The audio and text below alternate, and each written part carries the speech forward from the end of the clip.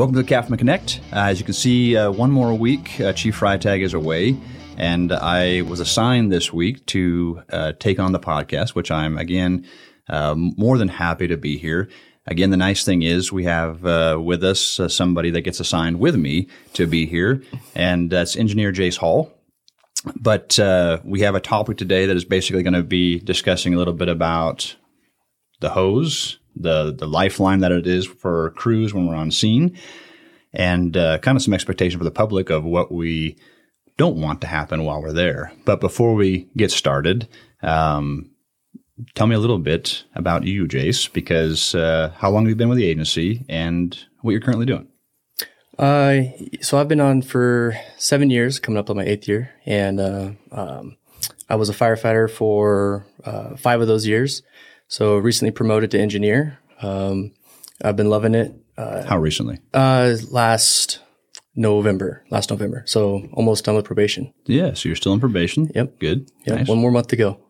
And you're doing all right. That's good. Yeah, I hope so. Yeah. Keep going. Yeah. We won't talk about the door yet. Yeah. That's not the time for that. Yeah. Yeah. So I've been working at Station 53 since that time, and it's been great. Been working with Travis and Matthew Del Cerro is one of our probationary firefighters, and Anthony Ponte, and it's been going really good. I love it here. Cool. Well, and like you said, you engineer right now. So you're a firefighter coming before that. Now you're an engineer. So tell us, just for the general public who may be watching, what is your role as the engineer? So as an engineer, it's a pretty heavy supportive role to the captain. If we get a call, we have routing on our computers that tell us where to go. But it's kind of good to have a general knowledge of your first due area and where you're going, and getting there safely is probably one of the most important things to me, is getting everyone there safe. And then for other things, so like on structure fires, say, again, supporting that captain and supporting the operations of that scene, and supporting the firefighter to have a good outcome, and just setting up that scene. Sure. Basically. No, that's good. It is, I think we're going to talk a little bit about the Ocotillo fire in relating to the topic that we have today. But Kathy, how many subscribers do we have? You said something the other day. We're slowly building. I know I've joked in the past of our tens of viewers, but I actually met one yesterday. You did? Yes. So how many subscribers do we have now? I think we're up to 356. Very nice. Maybe. Yeah, I'm excited. So we have a couple more tens of viewers. So we do thank you. Couple more. But, yes, thank you so much. Yeah. I'll give a quick shout out because the individual I met yesterday, retired Fire Chief Dave Curtis. If you're watching, thank you for watching. But there are folks out there that actually watch this. So Jace, be careful what you say. And we thank everybody for tuning in. But the topic for the day is basically, trying to get the message out there that we don't want the public running over the fire hose while we're on scene.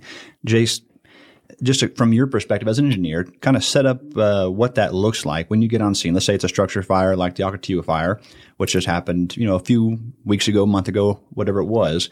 If you're the first-in engineer, what's your role in that situation? First-in engineer on the Ocotillo fire was Engine 58, so that was Zach Ducharme, but we were right on their tail. We were right behind them. Okay. And your initial priorities is getting to the scene, getting to the fire, and putting water on the fire, of course, and then rescuing any lives that need to be rescued in the residence.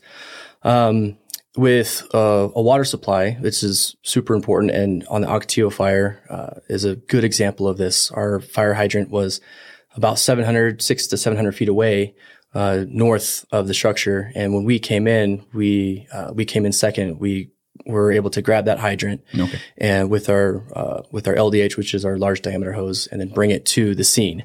Essentially, we have 1,000 feet of large diameter hose on our engines, and we're able to bring that into the scene to provide to basically continue that water supply. Did the first engine grab a water supply? No, they went straight to the fire, which is 9 times out of 10 is what they're going to do, because we have 1,000 gallons on the engine, which is a lot of water that we can do a lot of things with 1,000 gallons. Yep.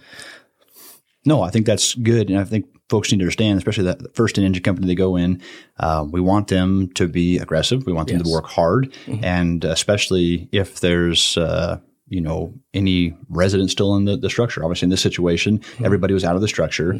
And our next priority at that point is to then try to protect the residents and then protect the homes around that. So that first end crew did a great job with going in and working hard and working quickly to try to extinguish that fire. And then the next crews came in to support that. So obviously that was you and your crew. And you said, how many feet did you lay? It was between 600 to 700 feet. It might have been on the north end of 600 feet. It was quite a bit of hose. Yeah. Because there was other hydrants that were grabbed at that same time or shortly thereafter. And do you remember how far those hose lays were? I believe it was farther than 700 feet. I want to say it was closer to 1,000 feet. It was pretty far. It required 2 engines to coordinate to obtain that second water supply. Yep. I thought I heard, 1,000 feet was the next closest hydrant. And again, for folks watching, it's important to understand the Prescott Valley area is growing. I know we just kind of had an arrangement that we made with the town of Prescott Valley regarding hydrants. When we first made an agreement to service hydrants in exchange for water usage, there was like 300 hydrants. And I think when we did the agreement and made the adjustment just recently, there was over 3,000 hydrants, in the system. So the system is growing. It's getting better. Town of Prescott Valley is doing a great job. Town of Chino Valley, they continue to try to put more hydrants in. But as a general rule, our area, we have a lot of rural area that doesn't have any water supply. So we have water tenders, like you said, our engines carry 1,000 gallons, which definitely can help on that initial attack. But water is our challenge. Yeah. So. Yep. Yeah, and that's another aspect of water supply is, are we doing a water shuttle? How close is our hydrant? Do we need to do a nursing operation where a water tender feeds an engine basically to put water on the fire? So going back to kind of that message we want the public to understand is oftentimes, the police department does a great job when, sometimes they arrive on scene before we even get there and they start blocking roads, which then we have to, work our way around. But a lot of times the police department does a great job coming in, directing traffic and helping us control the scene so that we don't have more folks coming in or we don't have folks running over the hose. Yeah. Because a lot of times, especially in rural areas where we have hydrants 700 feet away, 1,000 feet away, we're crossing multiple roads to get those to the engines. Yeah. And a big thing that we want folks to understand is there's a life on the other side of that hose line. Yeah. It may have to go through 3 engines before it gets there, but there's somebody utilizing that water, trying to protect a home, protect a life. Yeah. And it's important because running over that hose certainly could damage the hose, but it could break the hose at that point. And once that water supply is broken, how does that feel as an engineer? Not good. Yeah. It doesn't feel good at all. There's a bit of a pucker moment right there when you lose your water supply. Yeah. Nope. And, certainly don't want to get there. On the Ocotillo fire, did you lose any hose? Our engine specifically didn't lose any hose. No. Well, we understood there was a couple. I think Engineer Litchfield had more than a few discussions with folks while they're out. I saw one of the interactions, but there were because multiple times we had folks running over the hose. Yep. And whether it's full or it's flat, like neither one of them is good. And we have situations where if we do need to move apparatus over the hose, we have ways to do that. Yep. And I know one of the fires, the U Pickett fire, we ended up we weren't doing a water shuttle in that situation. We were doing a fuel shuttle because there was engines on scene for multiple days. And I think we did a podcast on that one. Correct me if I'm wrong, Kathy.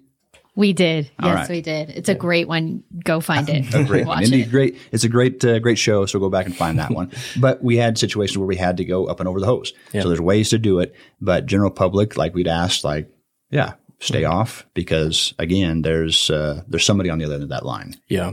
On the Ocotillo fire on that street, when we had our supply laid out, there were a couple vehicles that were wanting to get off the street. They had places to go, which we want to accommodate that. But initially we had to get water on the fire, and we have a job to do initially. And I remember the one gentleman that was wanting to get out was asking, when can he leave? Yeah. And respectfully, I told him, I don't know yet. I don't have an answer for you. Just give me a few moments. Because we're juggling a lot of tasks those first initial minutes. And and there's a giant hose snaking down the road, and he can't get out. And eventually we did accommodate that. And we were able to get some folks on the hose, and actually I think some police officers helped us out and pulled that LDH to clear a path for him. And I believe there was maybe one more vehicle that had to get out. Yeah, obviously we certainly want to accommodate the best we can, but there are definitely times when it becomes more difficult. So before we close us down, because we said this was going to be the fastest podcast ever, and we filled some airtime, right, Kathy? Yes. All right. You've done beautifully. Thank you. Right. We can keep Perfect. Yes. Thank you, Kathy. And for those that don't know, I often get assigned to this by Chief Freitag. In this situation, Kathy, our producer, I didn't realize it was the title that she had, producer, said you're going to be there, and Jace is going to be there with you, and you're going to talk about running over hose. So you've certainly done that. Yeah. Actually, I asked Jace very nicely. Oh. It was a very nice text. Yeah. Oh, it was very nice. He had the option to say no. Good job. All right. With that, I would say we can't get off the podcast without just, discussing one item from your recent history, which tell us about what happens when you leave a gull wing door open. So a gull wing door, for people who don't know, is the side door of an engine. It folds up. If you leave that open and try to drive through a bay, it doesn't work out well. Nice. The building did very well. Good. The building is tested the structure. Yeah, it did perfect. And I will say, the mechanics in the shop did a fine job, like putting that engine back together. You wouldn't even know that there was damage. To put a positive spin on it, I think it gave them the opportunity to show off their skills. And Chris Peckham in there did an outstanding job. Yes, putting that back showed together. off their skills. They did. Yes, you're right. I like that. That's a good way to spin it. With that, I'm hoping Kathy will set it up next week with Chief Freitag or somebody else that will help keep this, going. But for everybody out there, thanks for watching. Thanks for tuning in. If you haven't already, like and subscribe. That'll make Kathy very happy. And we'll see you guys next week. Have a good week. Be safe.